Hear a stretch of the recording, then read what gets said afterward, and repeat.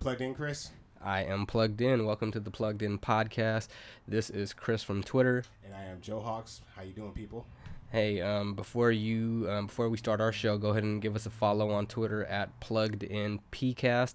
Give me a follow at ChrisC_Hustle. That's Hustle spelled HUSSLE. And you can give me a follow as well at JLHB510 at Twitter. This week, we're going to go ahead and jump into some baseball talk. To start off the show, we have a update on the wild card race, specifically in the American League. We're going to start off with a little bit of A's talk. Heading into today, the A's have a 2-game lead on the Tampa Bay Devil Rays and the Cleveland Indians, and they look to extend what's been a pretty good stretch of baseball against the Texas Rangers. They've won 8 out of their last 9 games against the Astros, the Rangers, the Royals. They started off last night with, was it a 7-0, 8-0 victory? 8-0 victory over the Rangers last night. A solid game. I was at the game last night. Didn't get my Mike Fiers no-hitter bobblehead, but Why was that? I showed up at 7:10. Come on now, you're supposed to be in your seats a little bit earlier. But I emailed my access rep, and he said it's all good. I'm going to be able to pick one up tomorrow, so you just got to have a connection like that. But, It's kind of a good thing when the A's are in the middle of a race, and the only question I have is, should Bomel have let Fiers pitch the 9th inning last night? I mean, really, is that the guy he trusts the most out of his rotation? I mean, they just got Sean Manaea back, and he's been looking marvelous. But, I mean, I believe, Mike Fiers up there coming back after, elbow issue in his last start. So, I mean, I thought Bomel really wanted him to go out there to show him if he's really healthy. Yeah. No, I agree with that. I think the fan side of me wanted him to throw a shutout on his no-hitter bobblehead night, but considering that he had the injury last game, didn't have a very good outing against Houston, that 8 innings of 2-hit shutout baseball was an excellent game for him to throw, and then also give Bassett an inning of work, just to keep his arm fresh. Yeah, I mean, when you look at it, the Bomel. That was my fault. Computer. Now, to be real with you, I mean, Bomel really has trust amongst his starters. I mean, he believes in Mike Fiers. I mean, he's been veteran holding down the rotation really since who was it, Frankie Montas that got suspended earlier, and he's set to come back. So I mean, we were talking about this a little bit off air that the A's just has so much depth. Like, they have so many guys that it doesn't matter if a starter goes down 1 through 9. They always have somebody to fill that spot, and that's why I'm really impressed with their pitching rotation in general. Bullpen's a little to be desired, but I really do like the fact that Bomel has so much trust in the starting rotation. To be honest, I can't even comprehend why we would use Montas at this point of the year with 8 games left. He's not going to be on a playoff roster. What are your thoughts on that? I mean, really, what was he? He was 9-2 before he got suspended, and I think and if I'm not mistaken, his last start, he had 13, 14 strikeouts or something like that. So, I mean, yeah, he's not going to be on your rotation in the playoffs, but it would be good to see him just get out there. I mean, just another, you put him out there, just give him a little run. It saves the other guys that you've been pitching all year a start. I mean, yeah, you just want to go out there. You just want to send him out there just to see what he has. I mean, I'll be all for it. I mean, I don't necessarily know about it. I think it's too important of a point of the season right now to kind of just throw a guy who hasn't played or pitched in the last 3-4 months. Man, it's been that long? I think it's been that long, but I mean to throw a guy in the middle of the fire, he hasn't really been with the team. But the same thing you could have said that about Manaea, though.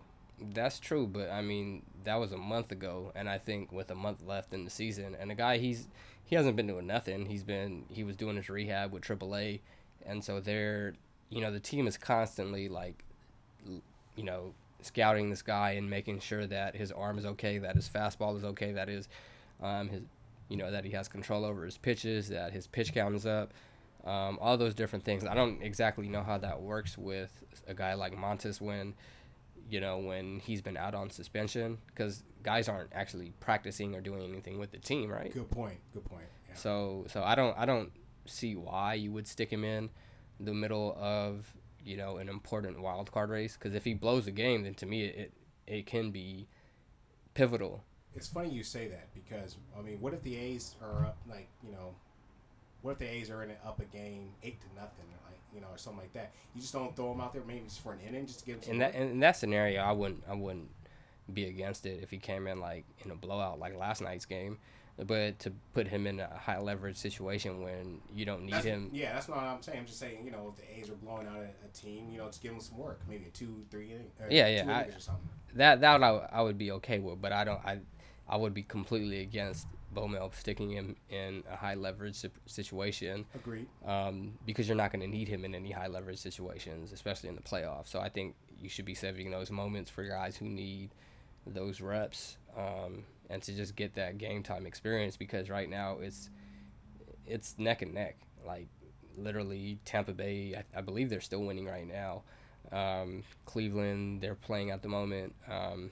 So we could be a game and a half ahead of those teams going into our game tonight. Yeah, I mean, the Indians and the Rays are both tough teams that they're still nipping at the heels of the A's. I mean, let's face it, this is a great story by the A's. I mean, 93 wins right now heading into tonight's contest. With 8 games left. With a potential of a 100-win season. Exactly. And I think you and I were kind of talking, kind of throwing this around before we got on, that the A's could be a 100-win team and still be a wild card team, barely getting in the playoffs. That's nuts, because they've won divisions with 93 wins, 91 wins. If they were their National League Central, they would be leading the division, but with 8 games to go. It's possible that they may end up with a better record than everyone in the NL except the Dodgers. They're 2 games behind the Atlanta Braves. Who just clinched their division last night. Exactly. Yeah. And so I mean, it kind of just depends on the approach that they take moving forward. I wouldn't be surprised if they gave guys rest or some day offs here and there, because baseball is just one of those grueling sports, because you play 6 out of 7 days. But you also want to be a pretty hot team going in, because once the playoffs start, you're truly in a dogfight with the best teams in your conference. True that. Yeah. I mean, when it comes to it, I think the A's, just be, like I said, entering the night 2 games clear of the second wild card team, and of course Tampa and Cleveland. I just think that really with Oakland, they continue to maintain this pace where they play in dominant baseball, where they get contributions from 1 through 9. The starting pitching goes out there and does well. Again, it really just depends on what they really, how Bo Mel's going to be able to manage his bullpen, because we've seen recently the bullpen has had its hiccups. Liam Hendricks the other night in their first game back at the Coliseum after that 6-7 game road trip. Yeah, I think the biggest concern with the bullpen is, I mean, they have their setup guy, so Yusmeiro Petit is good for, I'd say, anywhere between 3 to 6 outs. You could he's like an emergency starter. Yeah, so but he's durable. Ideally, you would want him pitching 1 inning, which is the 8th, to set up, save opportunities for Liam Hendricks, because you're not going to have a lot of 4 or 5 run games in the playoffs. Yeah, runs are a premium. Come playoff time, runs are a premium. Yeah, and so the main thing is, a lot of times a successful bullpen, you'll have 2 setup guys and your closer. And so at this point, it's really just up in the air. I don't know if there's another guy that I trust outside of Yusmeiro Petit. Hendricks has been okay the second half, closing games out. He was much more solid in the first half. But I think teams know that he's going to come out throwing gas, and so they're kind of sitting on that fastball. He's worked a slider into his repertoire a little bit, but teams are sitting back on that fastball, and they've just been teeing. So does it kind of remind you of Grant Balfour from a few years ago? Yeah, I could see the comp there. The only thing is Grant Balfour had one entire season where he was just dominant. Hendricks came in this year. Who was the closer last year? You had Trinan. Who just got put on season-ending on the injury list. I did not know that, but yeah, I mean, he's just been off all year. I don't really know if I believe what he said earlier in the season about like it not being a confidence thing, because anytime you go in there and you struggle the way he has, like it's really concerning. I'm hoping that it's not a serious injury. I mean, because at this point of the year, like season-ending IR doesn't really, it could be a 6-week injury. It could be, something more serious than that. But he really just hasn't been sharp at all. I mean, you're right. I mean, when like let's face it. You and I, like I said, we've talked about this on air, off air. The A's 1 through 9. Pretty much the whole entire roster, for the most part, have depth. There's not a problem with that. It's about what they do with the bullpen, and they're up 5-2 or something like that. They got a lead like that. You're hoping that this bullpen can come in and shut down the opposing offense, because let's face it, the A's can score runs, but we just touched on how come postseason those runs are a premium. Those runs, if you can score runs, that's great. But it is also about stopping the other team. And really with the A's, if their starting rotation is dominant, maybe the bullpen doesn't really come into play in a wild card game or something like that. Yeah, I think the biggest, the important thing with the bullpen is to let their defense work. One of the things that they've struggled with is just walking guys coming out of the pen, no control, getting a guy on, but also just throwing pitches that guys can take out of the park. When, because major league hitters, like, they're good hitters. They're the best in the world. And so when you're missing location, when you're leaving fastballs in the middle of the plate, like, dudes are going to tee off when you make mistakes like that. For the most part, I trust Fegley going out there and calling a solid game. And so the thing is, when it gets to the bullpen, like, you got guys that need to make their pitches. You can't be missing location. We have, I think, statistically, we're like the fourth or fifth best defense in the game. Which is great if you're going into the playoffs, yeah. Exactly. And so, like, the A's, they pretty much, their whole right now is their bullpen. At the beginning of the year, everybody would have said it was their starting rotation. I don't see that as a weakness at all. Exactly. And so the thing is, with them, they've got a pretty good, solid starting rotation.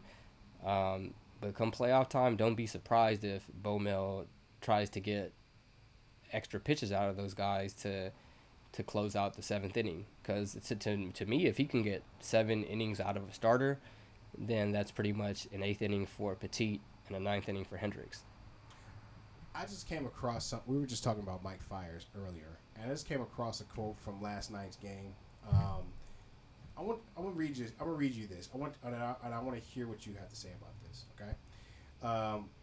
Fiers said his latest effort provided, quote, peace of mind that I can go back out there and pitch, and also the last 3 starts haven't been ideal, so I wanted to show these guys I still got it. What do you think about that? I kind of just take it at face value. His last 3 starts haven't been good. His last start at Houston was terrible.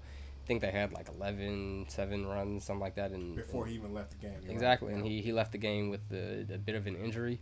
So I think it was a good start for him just to get back on the right track, especially at the Coliseum, because if we're looking at a wild card game, then I don't mind him pitching that game just because it's such a pitcher-friendly ballpark, and he's a guy who he makes his pitches. He doesn't walk a lot of guys. He throws fly ball pitcher, yeah. He throws strikes. He's the guy, like, he's the opposite of the bullpen. He's a guy who's going to throw strikes, and he's going to make the defense work. And anybody, to me, who makes the defense work is a smart pitcher, because if you're either striking guys out or you're making guys hit to the defense, if you're a good pitcher on our staff, and most guys are gonna let their defense work for them.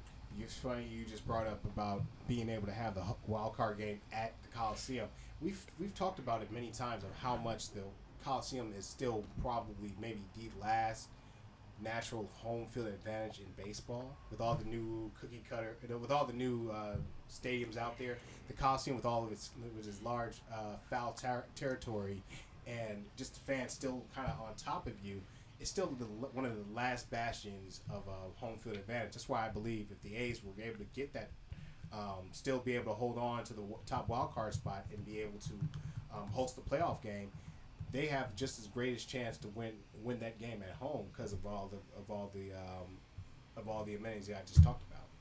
Yeah, I think when you think about it, the A's have the 5th or 6th most home runs in the majors. Yeah, like what, 5, 6 guys with 20 or more home runs or something? Considering that they pitch in one of the worst parks to hit it in. Especially at night. You've been to plenty of night games. I've been in plenty of night games. Did you see that home run that Matt Olson hit? I mean, it's still in the air right now. It went up to Mount Davis. I mean, when you look at it, that guy has freakish power, doesn't he? 450 feet. That is just dead center. It's crazy. In a night game. Yeah, and we've always talked about, like I said, anybody that's watched an A's game on TV or has been there at the Coliseum, like you and I have been over the years, you could tell people used to say the toughest park to hit a home run out of at night is at the Coliseum because the ball just dies. But Matt Olson just stepped back, and he crushed that ball. I mean, it just looked like that ball was just it just shot right off his bat, and it just goes to show you that the A's have had. Matter of fact, one of my closest friends actually told me that the A's are the best mistake hitting baseball team. And I really believe that. They will crush any mistake a pitcher will throw across the plate. Just going back to the home run thing, we're 4th in the majors behind the Yankees with 294, Minnesota Twins with 293 home runs, and the Houston Astros with 271. And considering, I mean, all 3 of those teams pretty much play in a bandbox. And those 3 teams are what all have in common? Are going to the playoffs for the most part. Yeah, they're all division win. They're all division leaders for the most part. They're all clinched up the division except for the Twins. But the long ball is still king in baseball, right? It pretty much is. I mean, guys don't really come into the majors throwing 90 miles an hour anymore. It's like you throw 96, or you don't really make a team. You hit the nail right on the head. You're absolutely right. Now, I mean, there are a couple of guys that still make the bigs. Some notably good ones that can come in and throw a 91 mile an hour fastball, but they've got electric, like Zach Greinke type pitchers. It's funny you say Zach Greinke because he's in Houston. Just giving them another arm for maybe a postseason run of their own.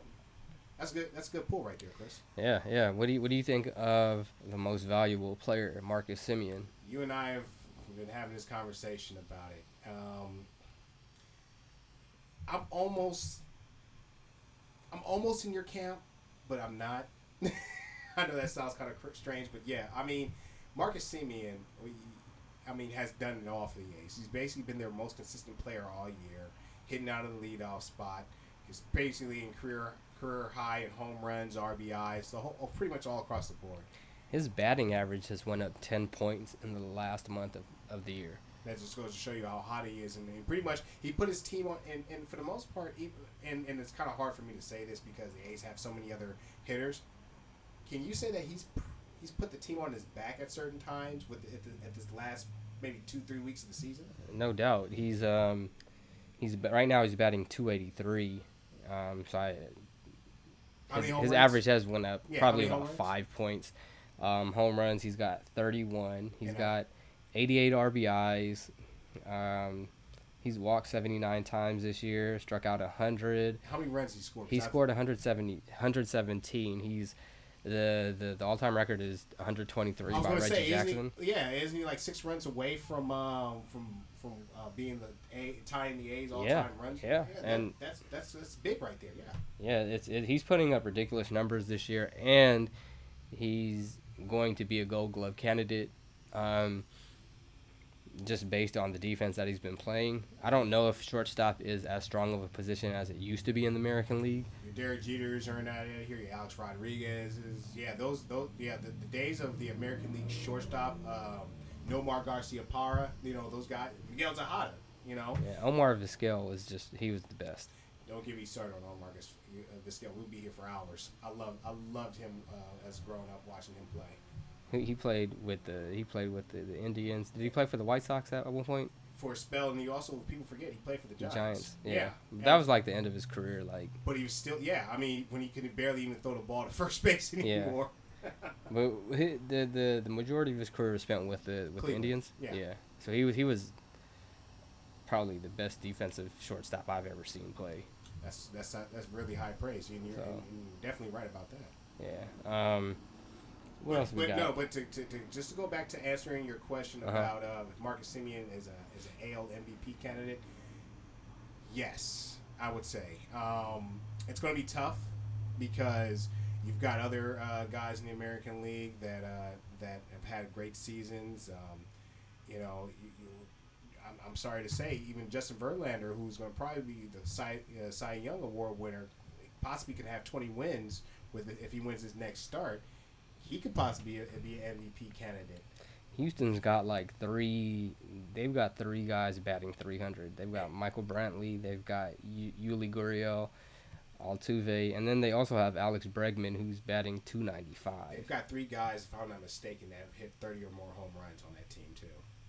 So Houston is, again, 101 wins. They're a class of the division. The A's continuously have to try to chase those guys down to really to win a division championship maybe next year. But for the A's to have 93 wins and the Houston Astros at 101, that just goes to show you how tough the American League is, especially American League West right there. They've also got George Springer, who's batting 291. So they have 5 guys in the top 16 as far as batting average in the American League. And 4 of those guys, I think, it's 4 of those guys that have 30 plus. So George Springer has 35. Okay. Bregman has 38.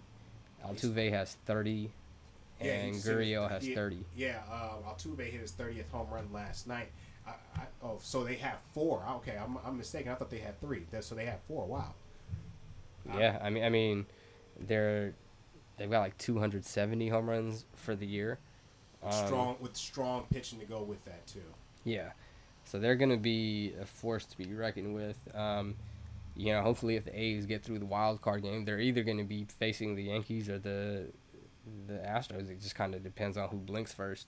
I'll say this though: if they were to play the Yankees, they'll have. To me, right now, if they get past the wild card game. Out of the Yankees or the Astros, I'm sure a lot of A's fans would say they'd rather take on the Yankees because the Yankees have not had great success against the A's the last couple of years. The A's have had their number either at the Coliseum or in New York. But aside last year, you know why I would prefer for them to play the Yankees? Because I want to take them out in 5, and then I want to see us play 7 games against Houston, which could be a classic. Because I mean, let's put the regular season schedule away between the A's and the Astros. Imagine a 7-game American League Championship Series between the A's and the Astros. Just imagine that. It would probably be a lot of runs scored, just like that. The beginning of the last series that we had against the Astros, where they put up 15, and then we put up 21. It was a football. It was back-to-back football games. Yeah. But it was crazy because the next 2 games they actually had relatively good pitching matchups.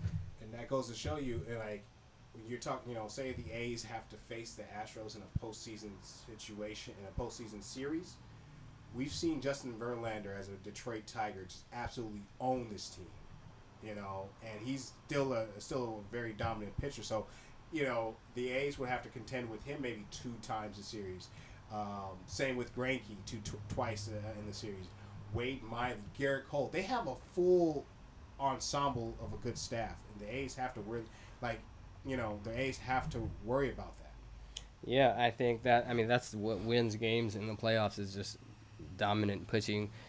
I am a little relieved just at seeing how well the A's did against Verlander in that last series in Houston. Yeah. I think they jumped on him early. Yeah. They had a clip of Verlander basically telling Marcus Semien to chill out because he was killing the dude when he was up there. But it's good to see that they're at least. I think the A's right now they're too young um, to know any better if they get into a playoff series in terms of who they're supposed to lose to. Um, and they're quite frankly they're too young and they're too good to care how good another team is or how better another team is. And I think they may just go into a big series and pretty much shock the baseball world. I mean, they're just always this Cinderella team who gets to a point where they're not supposed to be. It's but they can potentially win 100 games if they go like 7-1 in their last 8 games. Um, and to call any team that wins 100 games an underdog going into any series is beyond me. So if I think if you face the Yankees or if you face the Astros, then I wouldn't consider either team a favorite or an underdog because I mean, regular season baseball, once you get to the postseason, it doesn't really mean much. It's about timely hitting, dominant pitching, and getting your bullpen in there to finish games out. And so the biggest worry, of course, that we have is the bullpen, which we touched on a little earlier. But other than that, like I don't think I've ever seen a team as prepared for the postseason as this A's team. They've just got to get past that wild card game. You said the most key word out of that whole statement there, prepared. Yeah. And honestly, it goes to me. It starts with Bob Melvin. Yeah. Like that team, they go to his tune. They pretty much Bob Melvin is a play like we hear this term players manager all the time in sports, player coach in football or basketball, but Bob Melvin is really the great equalizer for this team. Yeah, and what I've heard about this club in particular is that the A's, they've always been pretty notorious for having a very loose clubhouse.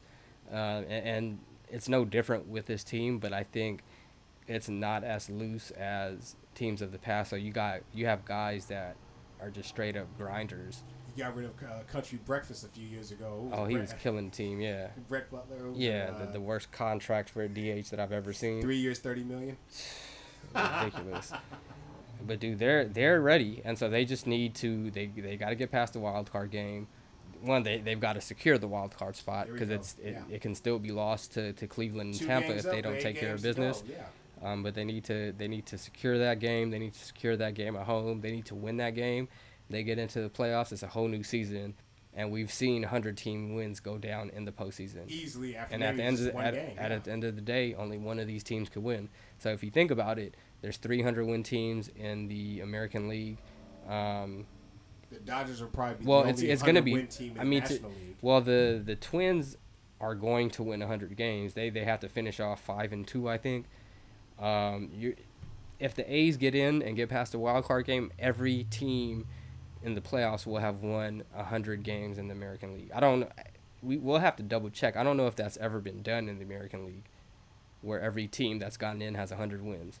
Man, that's actually a good pool. I'm gonna double check. We'll have to. It has to happen first. The A's have to win 100, and then the Astros.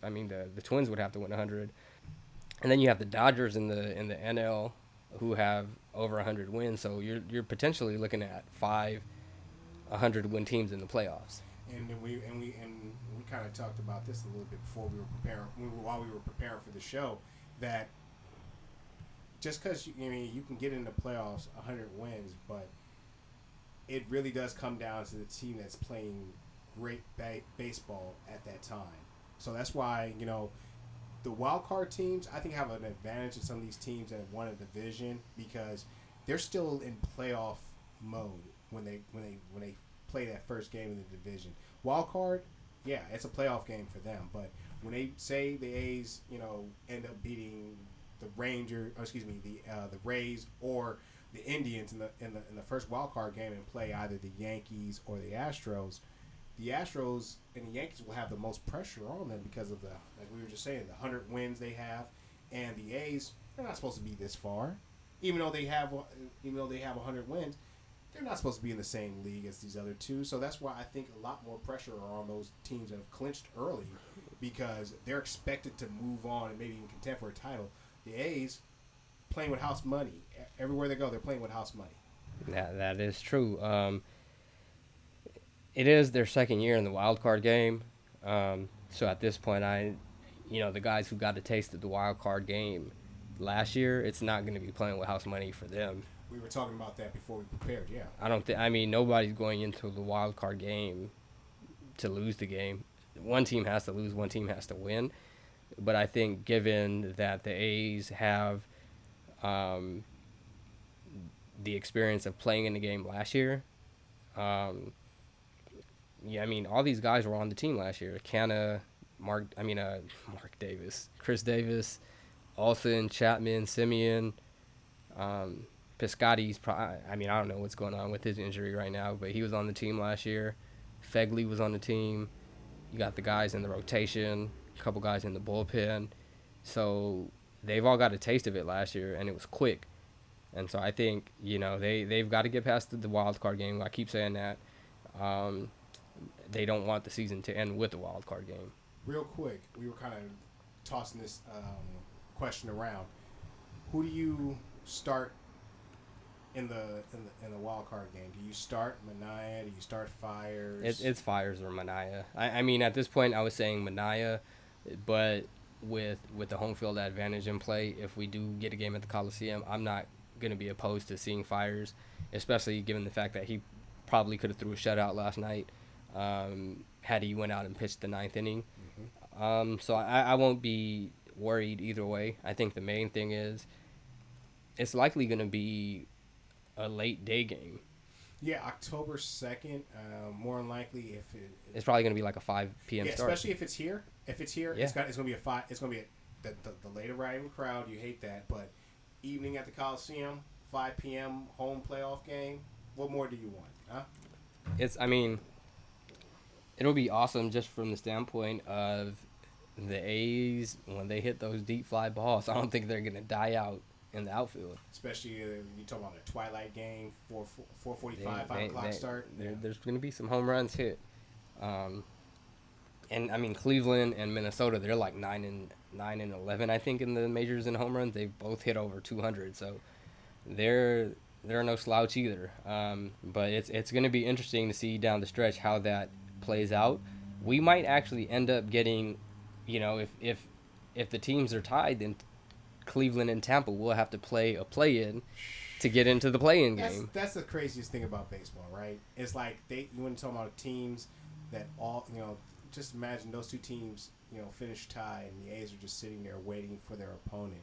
They have to go through all those tiebreakers to figure out who's got what, and like you're saying, maybe a one-game playoff, a one-game playoff for the American League. I'm interested to see how they schedule those games. Like, is the play-in for the play-in going to be the day before, and then do they come to Oakland the next day to play on it back-to-back? You know what I mean? Like, it'll be interesting to see how they play that out.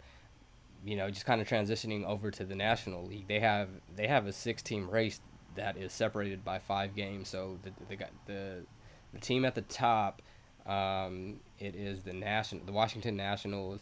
They're at 84 and 68, and there is the Arizona Diamondbacks that they are 79 and 75. Around?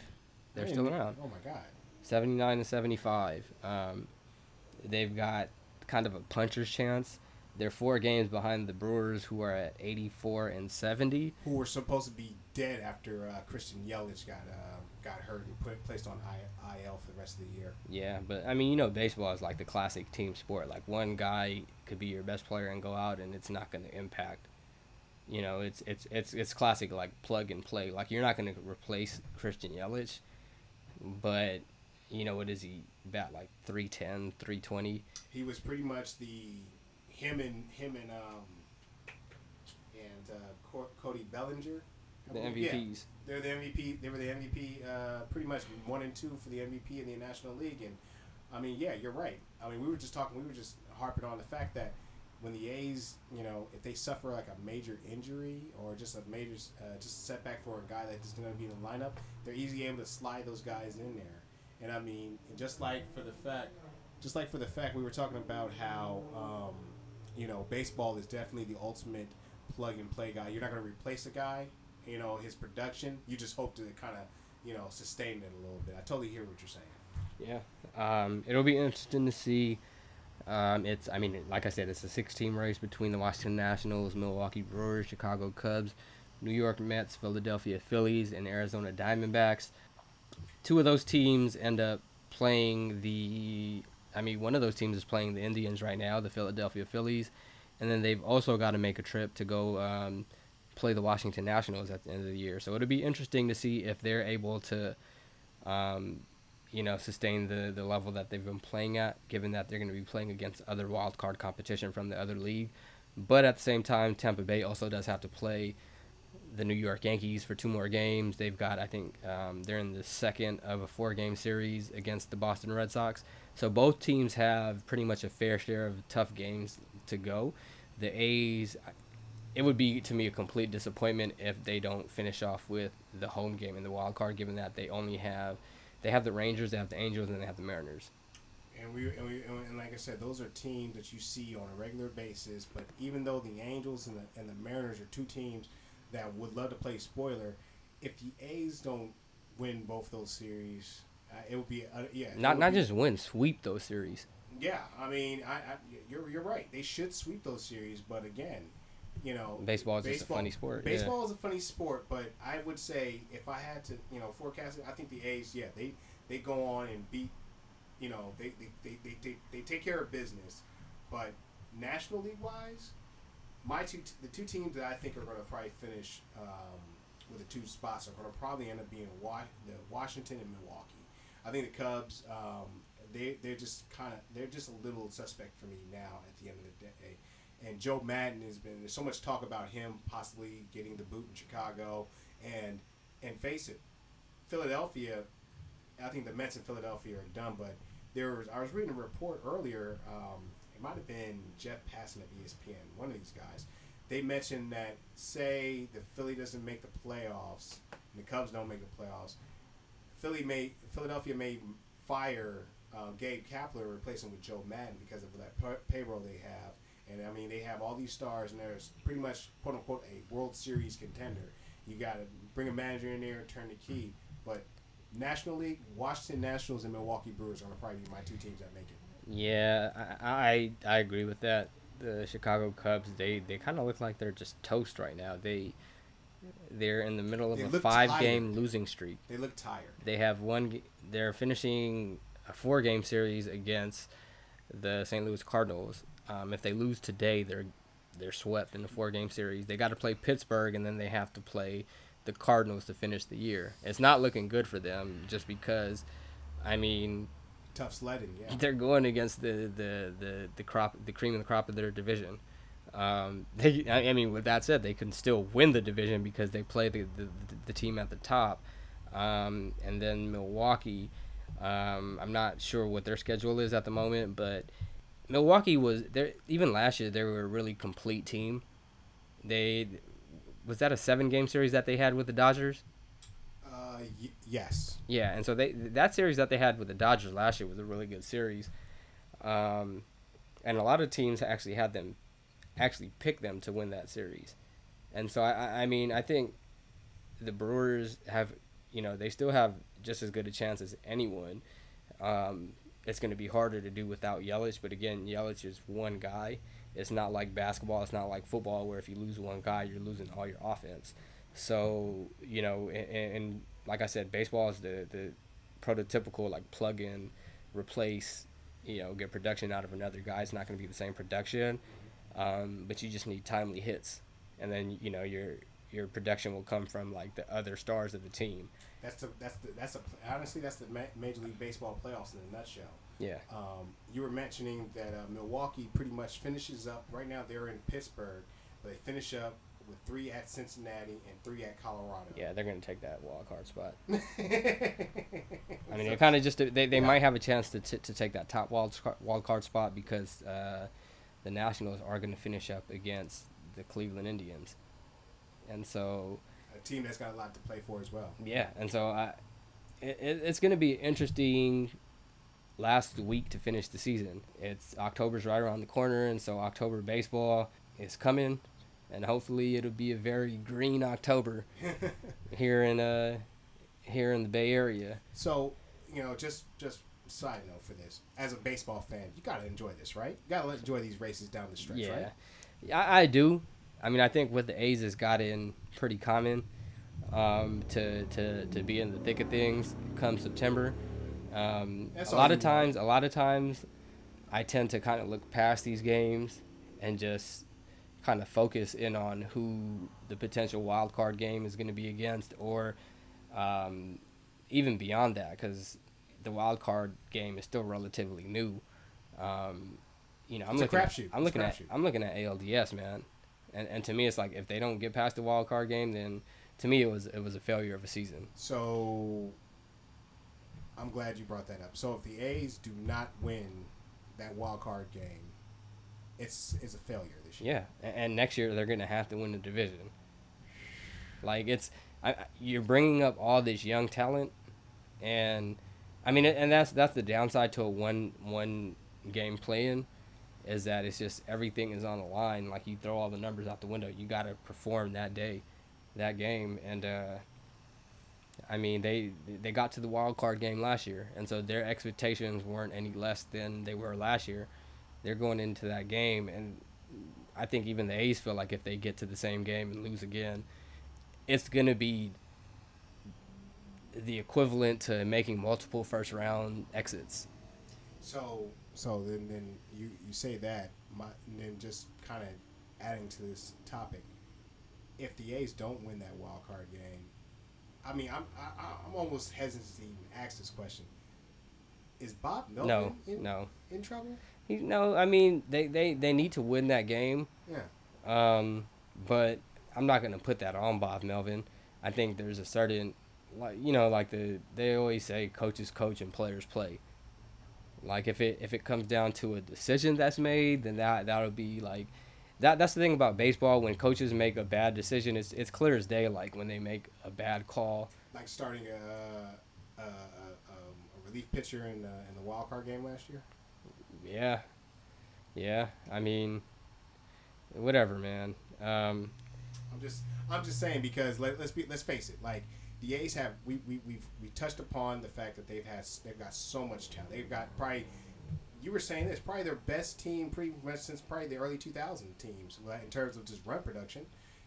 If they're not able to get past the first wild card game, is Bob Melvin on the hot seat? I think that's a legitimate question. I don't think he's on the hot seat. I mean, nobody had this team winning more than 80 games this year, so I think he's constantly overachieving.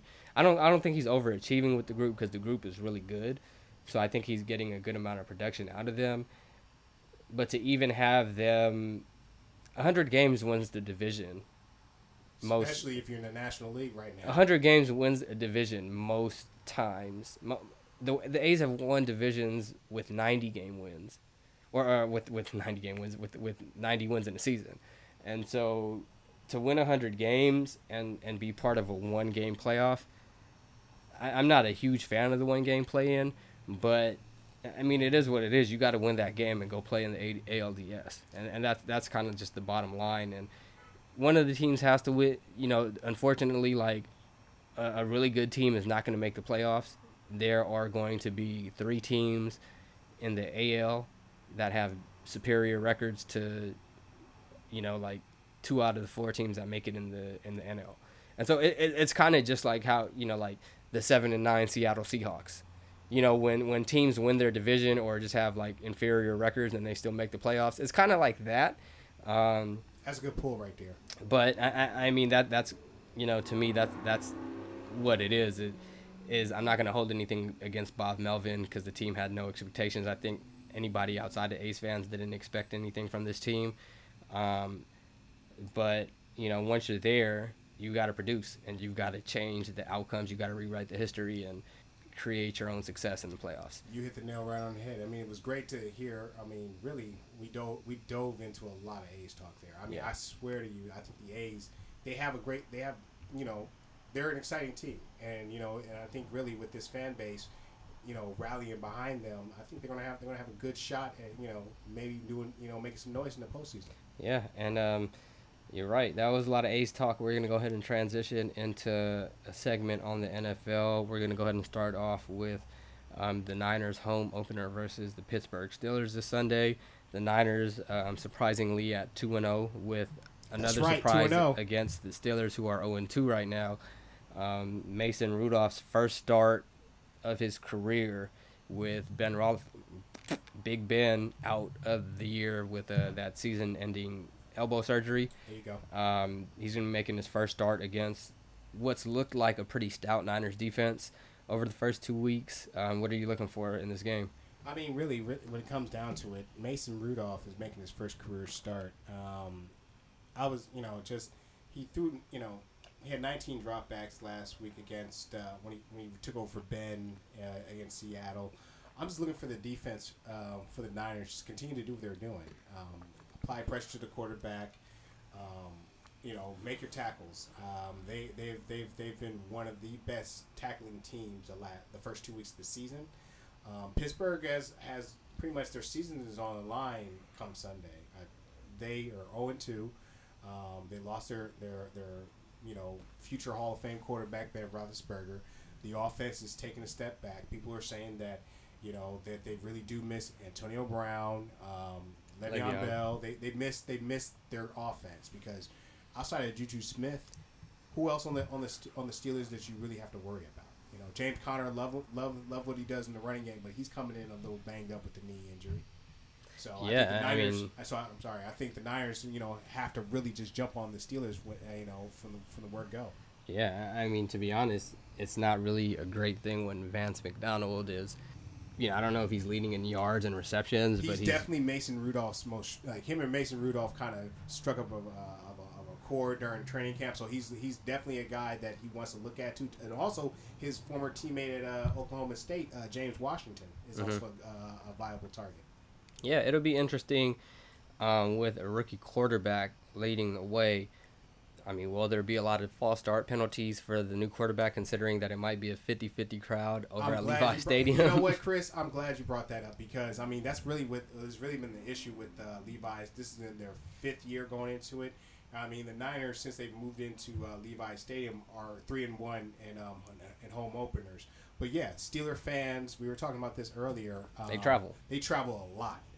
Steeler fans, Cowboy fans, even so Raider fans on the road. They travel well.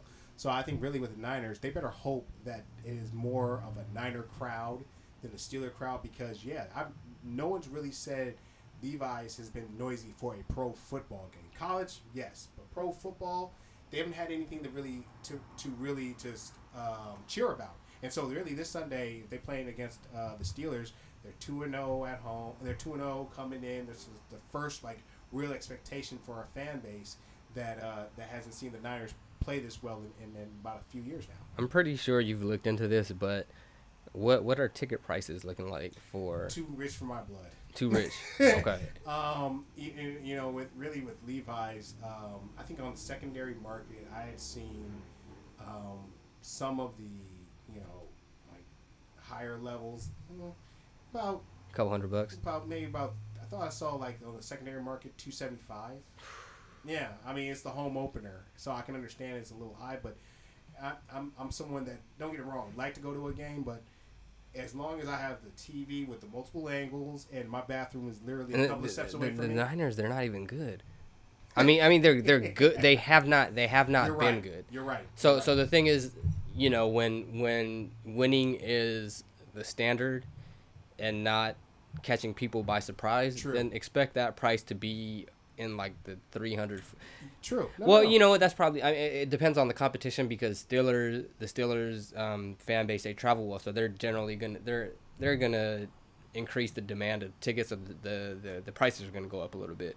So I could see $300 being the price on the secondary market for the Niners if they were playing a really bad team, but if winning was kind of the cultural norm for them. So if they get back to this thing where they're constantly making the playoffs and also being a Super Bowl contender, then that could be the standard as far as what you could expect to see from purchase, as far as purchasing, wanting to purchase tickets from the 49ers for any home games. I checked. It's funny you say that because I checked on tickets for 2 weeks from now when they play Cleveland on Monday night because they have their bye week after this week. And the tickets for the Monday night game, of course, Odell Beckham, Baker Mayfield. And the Browns, they have a pretty good fan base. Yeah, and the ticket prices for some of those were in the $300 range on the secondary market. So, yeah, I mean, it really does come down to if your team is winning, you expect to be paid winning ticket prices. Ooh, I can't wait to break down the dog pound. Terrell Owens, he's going into the 49ers Hall of Fame. Long time coming. I mean, I love T.O. He was one of my favorites growing up, watching him. I mean, Jerry Rice is the greatest wide receiver of all time, but Terrell Owens, I mean, just a freak. This guy brought it every Sunday. It was always that debate between who was better, T.O. or Randy Moss. I mean, you couldn't go wrong with either guy. I mean, if you like deep speed, you go with Randy Moss. But if you like a guy who can catch a 1-yard hitch and just knock 3-4 guys down on the way to the end zone, you want T.O. I think each guy is just kind of like, like Randy Moss, he's the greatest at what he's done. The deep ball, which is no just one better. No one better. Yeah, nobody's running that streak better than Randy Moss. You're absolutely right. Because he's a straight line guy. If you want like a more versatile, complete receiver, T.O.'s your guy. T.O. was held in the running game. The catch versus Green Bay. The catch too, yes sir. Got the wind knocked out of him to end the game. Like no, but that's Terrell Owens. Like he went through the middle, and he came out that cloud of dust, and ran the ball to the house like absolutely right. Dragging guys. Yeah, and like just powerful, strong. They're giving out, and it's funny. They're giving out pom poms for the fans because of T.O.'s Hall of Fame induction. So yeah, I mean, really, like I said, I mean, they should put a star on the middle of the field. They should, right? Right? I mean, it would only be fitting, right? But for the most part, I just think if you had, if you believe Randy Moss was your favorite wide receiver growing up, you have, that's your prerogative. There's really, you can go either way and not be wrong. You're absolutely right. Yeah. You can get into many of a conversation where, first person you think of outside of Jerry Rice, maybe Randy Moss. Was T.O. the first guy to use the Sharpie? Yes, he was. Okay. Joe Horn was the first to pull the cell phone which out. To me is still one of the greatest celebrations of all time. Yeah. Yeah. We'll probably have to. We'll mark that down for our next episode. We'll go over our best touchdown celebrations. I'm all for that one right there. Yes. All right, for sure. Let's do that, man. Next up, we got the Niners out the way. We're going to talk a little bit of Raiders for the Raider fans out there. The Raiders, they played an okay. They started off well against the Chiefs. About that whole game? That it just Did anybody expect the Chiefs to go into the Coliseum and lose? I mean, the Raiders they gave it their best punch in the first quarter. They jumped up 10-0. That's what I'm saying, and I don't know if the Chiefs were fully prepared. The Raiders, they were flying around, but I think there's just too much speed on the Chiefs' offense. And their fastest guy wasn't even out there. Yeah, Gruden had those guys prepared. They came out with a pretty good game plan. Derek Carr has to start playing better against the Chiefs. He did not have a good game at all, and against a secondary who has been terrible against. They only played one game, but Gardner Minshew, he looked good last night. He did against the against the Titans. He sure did, yeah. But Gardner Minshew threw 300 yards against the Kansas City Chiefs. The Chiefs by no means have a dominant secondary. They actually have a really bad secondary.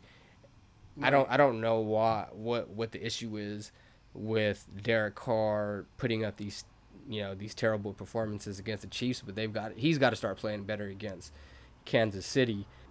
Because to be honest, I didn't buy into they're gonna have to keep Patrick Mahomes off the field to beat him. To me, if they were gonna win that game, they just had to flat out score more points. No, you're right. I mean, anytime you play against the Chiefs, especially under Andy Reid and Patrick Mahomes, they're not going to be outscored. you're going to. I mean, don't get it wrong. They were down 24-0 against New England in the AFC Championship game last year, and Patrick Mahomes. You look up and winked. All of a sudden, they tied up the game. It's just a flick of the wrist. This guy is so special. I mean, when you play the Chiefs, you're going to have to play all 60 minutes of football because they're going to score. I mean, their defense is still suspect, so that's why they remind me of the Colts under Peyton Manning. They'll score a lot of points. They will, but can they score enough points for their defense not to have to give up 30 points a game? Yeah. You know.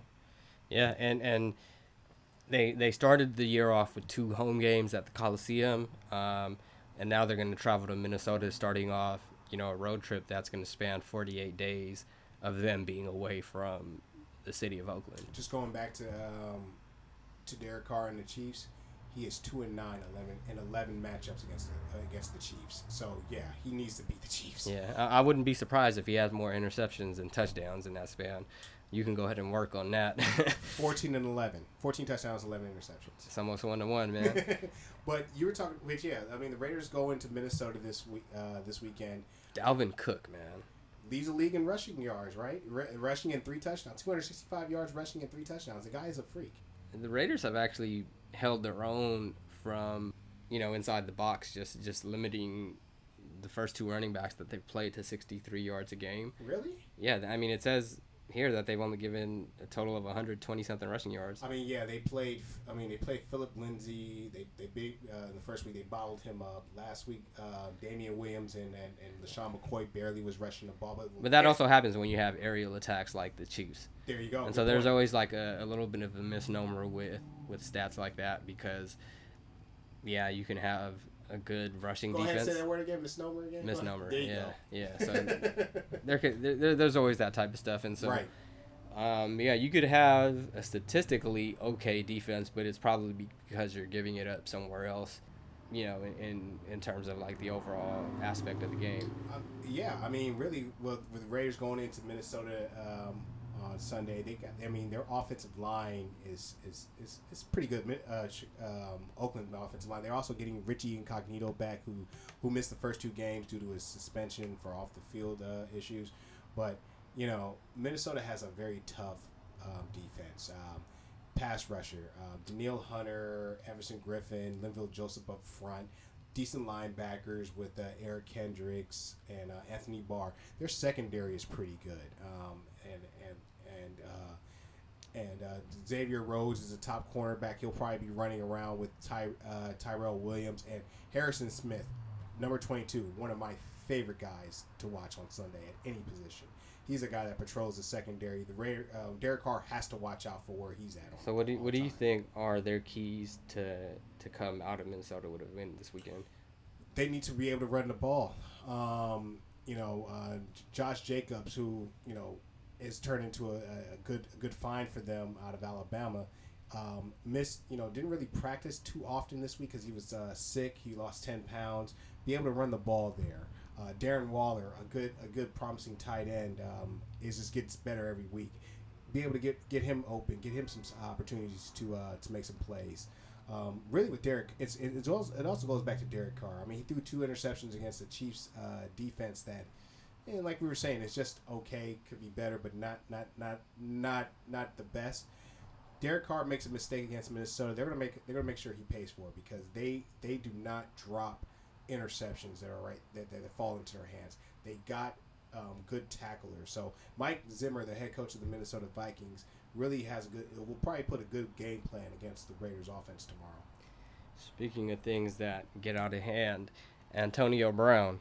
How's he looking on your fantasy team? And he's not on my team anymore, but I traded him I traded him and Darren Waller for Mike Evans. Oh man, that's great value. So I essentially traded Darren Waller for Mike Evans.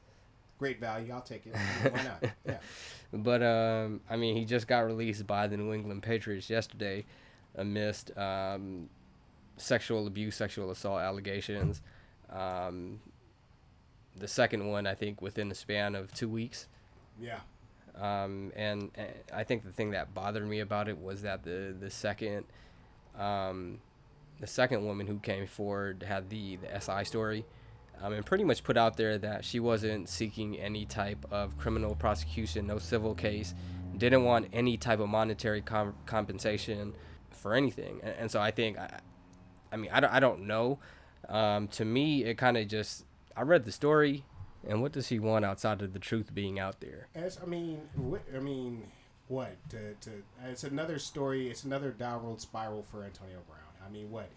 I mean, he's becoming a guy where it's every day something different, and I think really, sometimes every day is a different story with this guy. And I mean, really, I read that he sent text messages to a group text. Don't forget that it was a group text. With his attorney in the group text. But not only that he sent it while he was in the Patriots building. This guy. I mean, come on now. When you sign with New England, when you play for New England, there's a certain decorum you need to uphold. When they got word of this, I guarantee it. I bet Bill Belichick, who's getting peppered with questions at every presser that he was at about Antonio Brown, I think that's when he just drew like, you know what, we're already we're a Super Bowl contending team without him. Let's just go ahead and cut bait. Not even the Patriots, man, but like when you're in the middle of like a legal storm that has to do with these type of allegations, what are you even doing reaching out to the woman who, you know, brought that information forward? Why would you even reach out, given that she already put it out there that she doesn't want anything from you? From all this is being said, I think I'm able to come up with these two conclusions. Antonio Brown is a cry for help, is looking for a cry for help and a cry for justice. I mean, honestly, I think really with him is just that he just thinks he's gotten so big where he's beyond reproach. He's beyond any type of discipline. He doesn't care about getting kicked off of teams. I think in order for him to play for another team, he needs to be able to clear out all this legal issues. Because if I'm like, say, the 49ers, and just hypothetically, if I was looking for a guy to another wide receiver to add, there's no way I'm adding this guy. I'm just sorry. I won't add him. It seems like teams are starting to let him know that the sun does not shine on his ass. No, you're absolutely right. I mean, look at it. I mean, he is one of the most talented wide receivers that NFL has right now.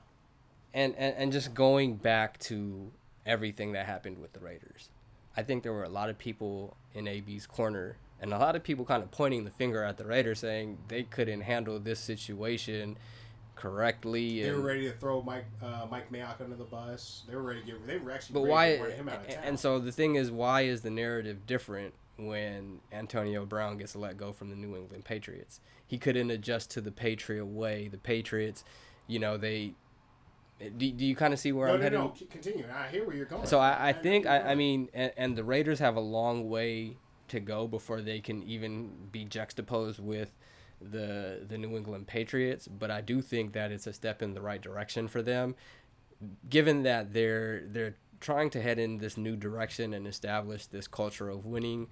And I think they did the right thing by letting Antonio Brown go, just given the ongoing circus that was going on. And even, I think it was Vic. I don't know if it was Vic Tafur or if it was Raider Vic. Paul Gutierrez. One of those guys, but one of them came out with a report just saying how relieved like a lot of the other players were in the locker room that they didn't have to deal with deal with the nonsense that just the ongoing show and questions regarding things that had nothing to do with football. No, you're right. You hit the nail right on the head there. I mean, when it comes to it, I think going back to what you were mentioning a few minutes ago about why couldn't teams were ready to people were ready to trash the Raiders about their handling of Antonio Brown, but he goes to New England, doesn't fit the Patriot mold, but people were praising the Patriots for getting rid of him. I think it really comes down to just organization. Like, let's face it, the Raiders haven't really done anything in the last few years, and the Patriots are quote unquote the stable franchise in all of football. It's the prototypical like winning cures everything, right? Because if you're not organization that has a reputation of winning, then any move that you make is going to be criticized. Now, if you're the Patriots on the other end, you could get rid of Tom Brady next week, and I mean, I don't think anybody's really going to. I mean, people are going to question that because he's the greatest quarterback of all time. It'll be news for 4 days, and that's it. Yeah. Now, at the most, it'll be news Well, for a couple of days. It would depend on how the Patriots do after that. If they continue to lose, then you would hear nothing but Tom Brady questions for the, rest of the season. But if they went 11-0 to finish the year, then Tom Brady would be like a distant memory. Yeah, no question. If they were if New England just woke up on Monday morning and says, you know what, Tom, thanks for the memories, thanks for the Super Bowl, six Super Bowls, we're going to move on with the backup, and that backup leads them to a first round bye and all that, fans are going to be like, Tom who, right? Yeah, exactly. Yeah. And just the last point on this Antonio Brown stuff, and we talked about this a little bit before the show, but what was the deal with the statement that the league released on him, given that he's a free agent looking to sign with another team? So they're pretty much the statement that the NFL had released to all 32 teams in the NFL, pretty much saying that if a team were to sign Antonio Brown, just be prepared that there's a possibility that he may end up on the commissioner's exempt list. Basically, a team can sign Antonio Brown on Monday, have a press conference, all the bells and whistles. Then all of a sudden, you're handed a card by someone from the commissioner's office. Oh yeah, we're going to suspend this guy. We're going to put this guy on the commissioner exempt list until all of his legal stuff is cleared out. So that could happen. It kind of seems to me like a nice way for the league to pretty much tell other teams just stay away from Antonio Brown, because he's not going to be anything but a headache. I have this. Actually, I have the statement right in front of me. I can read it to you verbatim. Let's hear it. So, this is from the NFL. Antonio Brown was released today Friday, by the New England Patriots, and is currently an unrestricted free agent. Our office is presently investigating multiple allegations, some of which are the subject of pending litigation. We have as yet made no findings regarding these issues. The investigation is ongoing and will be pursued vigorously and expeditiously. As long as Mr. Brown is a free agent, placement on the commissioner's exempt list is not appropriate. If he is signed by a club, such placement may become appropriate at any time depending on the status of the investigation. Upon the conclusion of the investigation, he may also be subject to discipline if the investigation finds that he has violated the law or league policies. Yeah, I mean, to me, what that sounds like, if you plan on signing Antonio Brown, don't make plans for him to be playing on Sunday. Exactly. So I mean, you could sign him on Tuesday, and he's practicing with you, and all of a sudden Friday morning comes around. Oh, he's not. Oh, we're gonna put him on the commissioner exempt list. For how long? They don't tell you how long. He's just on the list. Yeah, I mean, it's interesting. I don't know. The sad thing is, and this is just from us as being football fans. I mean, if he needs help, I hope he gets help. At the same time, those are very serious allegations that have been made, and so like, if those type of things were happening, then I hope those women get justice. From the football side of things, he was on track to be the best receiver of all time. He's got over 800 catches already in 8-9 years already. Yeah, like what the tweet you had at the beginning of the year looks like he's not going to be. I don't see it. I don't see that he's going to. He won't. I mean, it's not going to happen. 1,200 yards. What was it? It was. I believe it would have been 7 straight seasons with at least 1,200 yards, 100 catches. No receiver's ever done that. No, and no receivers have had 6 straight seasons of at least 1,200 yards, 1,000 1,200 receiving yards, 100 catches, and 9 touchdowns. Yeah. No other receiver, even the great Jerry Rice, has never done that. Yeah. So for him to this year, it looks like he'll not. It doesn't look like he'll even be able to add on to that record. And to me, that is, from a football standpoint, the worst part of all of this, because I don't think there was any doubt that he was going to be the best wide receiver to play the game when it was said and done. it might catch flack from a lot of like, Niner faithful guys who are gonna stick with Jerry Rice when it comes to that argument. But from a number standpoint, Numbers what he wise. did was unparalleled. No receiver has ever done that. 100 receptions, 1,200 yards, 9 touchdowns for 6 straight years. In his prime, like he's 30. He's 31 now. 31, yeah. So at this age, receivers might go like 4 or 5 more years. But he's also like one of those guys who just has like an incredible work ethic. He doesn't really look like he's slowing down when you see him out there playing. No. He's not a huge guy, so his game is complete. And so that's the thing, is that, is this the end of the road for him? Only time will tell. But I would be surprised if it seems like a lot of people are kind of already digging the dirt to kind of put an end to his career. He just imagine this, Chris. He's left dead cap space for 3 different teams: the Steelers, the Raiders, and now the Patriots. So, I mean, it'll be interesting to see next year if, depending on how the legal, his legal situation ends up, what team does take a chance on him next year. I mean, because he would have pretty much, if he doesn't play any more football this year, he would have been out a year, but he would come back fresher. And he's never really had a serious injury outside of Vontaze Burfict hit.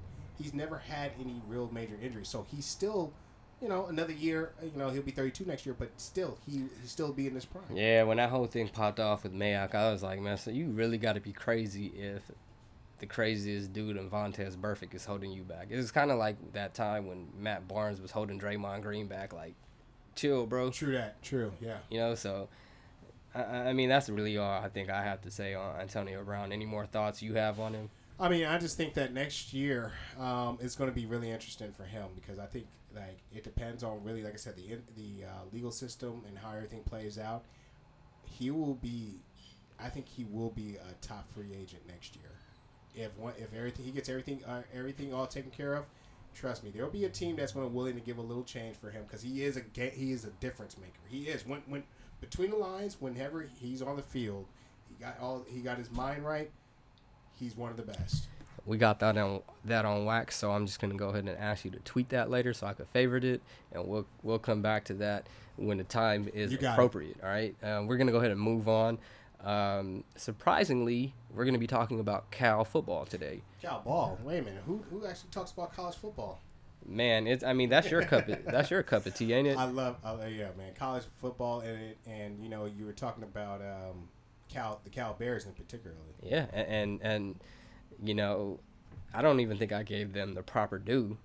The number 23 ranked California Golden Bears 4-0 now at 4-0, having just beat Ole Miss 28-20 earlier today. They look like they have a really good defense. I mean, Cal, like, let's face it, they have, kind of flown under the radar the first 4 weeks of the season. They had a big win up in Washington a couple of weeks ago, where basically it was Washington was ranked number 13 when they beat them, right? Yeah, and at the time, you got to think about it, that game. It was a weird game, because the game didn't end until almost like 1 o'clock in the morning because of the weather delay up in Washington.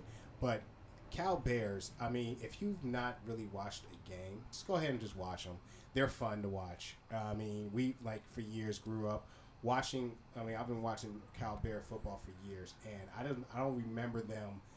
They were exciting, but this is exciting this year because Justin Wilcox, the head coach, has really got this team playing well. Their defense, quiet as kept. Evan Weaver has pro football starter written all over him. This guy's a tackling machine, and like this overall, it's just good to see that Cal Bears are actually competing this year. It really does look good, because they peaked last year at 24th in the country. They're 23 this year with a win against Ole Miss from the SEC, which it's any team. You mentioned this earlier. Any team from the SEC, that's a valid victory. No matter who you're playing. And so Cal, this year, I'm just really looking forward to just the way this team develops, because I think they have a good shot of maybe even winning the Pac-12 North this year. You mentioned Evan Weaver. He had 16 tackles today. Do you see him as an NFL prospect? You know what? It's funny because my friend Trent texted me earlier today, and he's like, "Why are the Niners better make sure they're looking at this guy in the backyard?" You know, Trent's just like me, he's a huge 49er fan.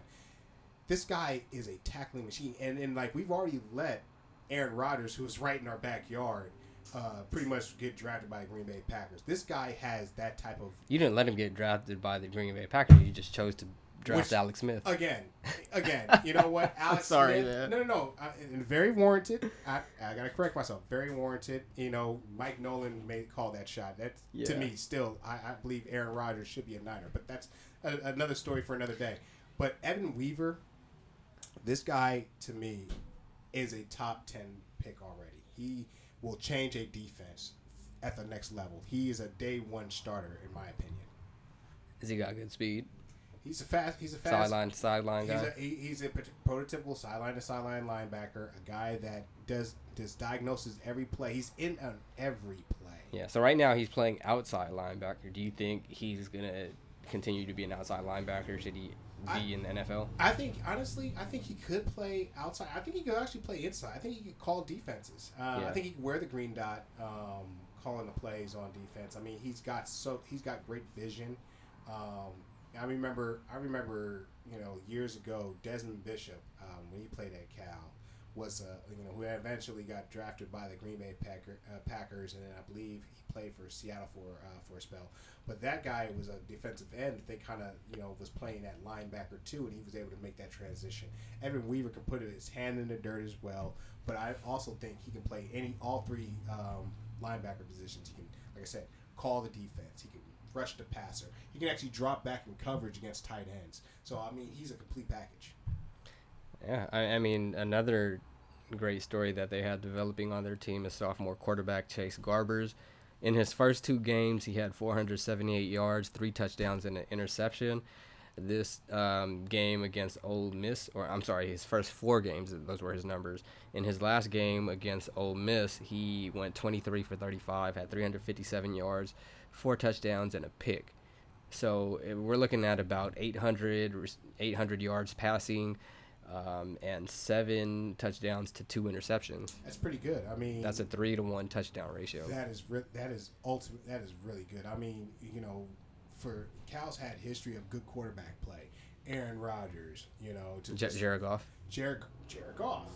2 guys you just right off the top of the head that played well, and Garbers is kind of from that ilk, a guy that can stand in the pocket, find a receiver, get the ball to him.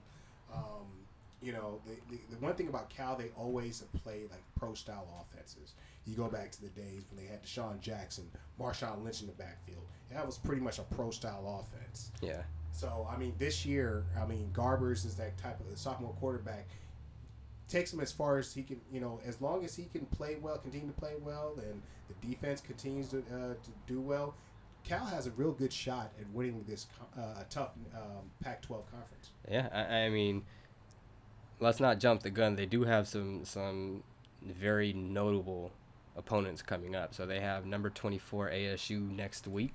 Another a team that went up to East Lansing and beat Michigan State. And then today they play Colorado. Is it? Colorado beat Nebraska early, a tough Nebraska team. So they're going to have their hands full with Colorado, but assuming that they're able to stay on track, don't be surprised if both of these teams are ranked a little higher next week.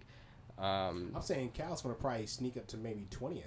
I mean, that's a good win over there. There were some teams in the national rankings that did fall off today. So yeah, I think Cal has a good chance. That's what you want. You want that team to you want to move up. 23 is great, but you kind of want it. You definitely want to move up in the rankings. And then who's to say with the win against Ole Miss today, they could go maybe 22nd, maybe 21st. The table is set for them to really challenge for a good ranking with ASU, They're going to have their hands full with that game. It should be a really good game. Next two games definitely. And then they're going to have to play Oregon after ASU. So if they can get out at ASU with a victory, that's going to boost.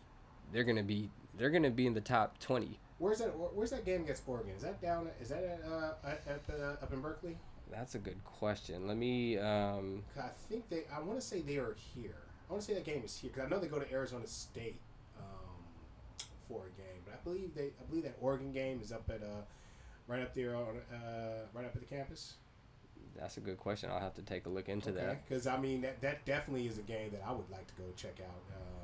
Because I mean that you're hoping that if they get past Arizona State, they play Oregon at home, who's right now up 21-3 against Stanford. Yeah, another team that just all of a sudden just fell off the table. That's why this year, I think this is a good year for Cal. While Stanford is taking a back seat with some of the injuries they've endured and just the game, the level of play that they've put out there.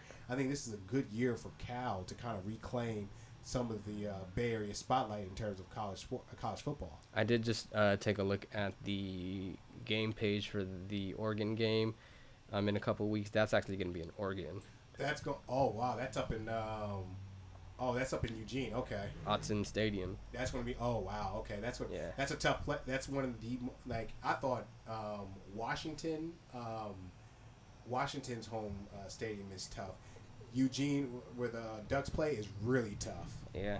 I mean, Cal, they have a chance to really make some noise this year, but it can also kind of swing the other direction just with the competition that they're playing because they have 4 ranked opponents left on the rest of their schedule. After 4 games, how many games do you play in college? Is it 11? You play 11 games, yes. It's 11 games, so that's about pretty much a third of the way through the season. They've got 4 games against ranked opponents. They have 24 ASU next week, 16 Oregon in 2 weeks. In a month from today, they're going to be playing number 10 Utah. Oh, right there. Utah lost to SC last night, but Utah is a very tough team, and I think don't they go up to Utah? You just mentioned at Utah. See, and it's the thing. A lot of the Cal's toughest games are all on the road. A lot of their toughest games are on the road. I mean, Arizona State comes in, or is it Arizona State's in Berkeley? They're gonna be. Oh man, I'm gonna have to go to that game. See, exactly. So it's a game that definitely you want to go check out. I mean, make a day out of it. Go up to Berkeley. Maybe even go to Fast Slice or something. Grab you a slice and watch the game.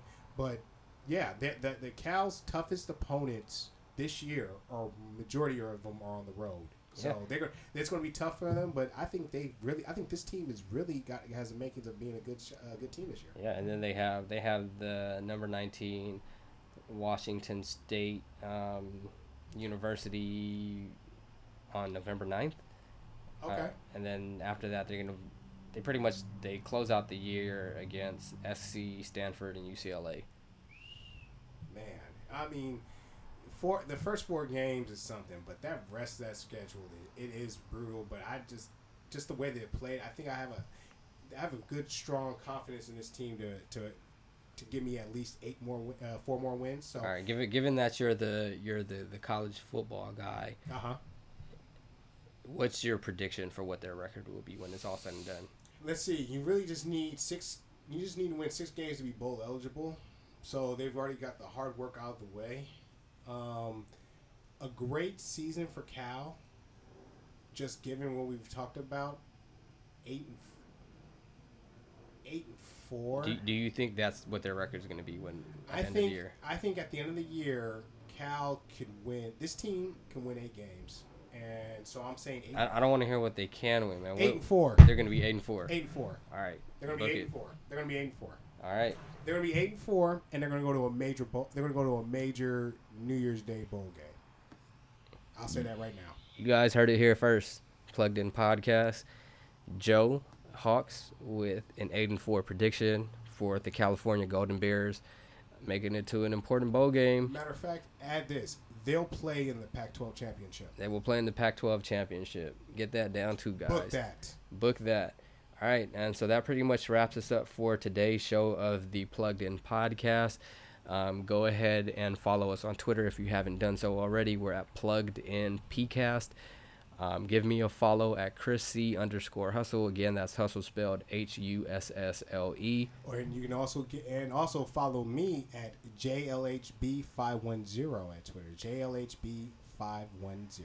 And before we unplug today, I want to go ahead and let everyone know that we would love to hear feedback on the show, any suggestions, topics that you would love to hear. We cover it all. Exactly. Just hit us up on Twitter, or you can even email us at pluggedinpodcastcj@gmail.com. Hit us up on any of the platforms, and we'd love to hear from the listeners, just on anything from show content to improvements on the show.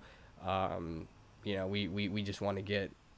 We value all the feedback. Exactly. We want to get words back from the viewers. And then we want to make the podcast better. So any feedback would be great.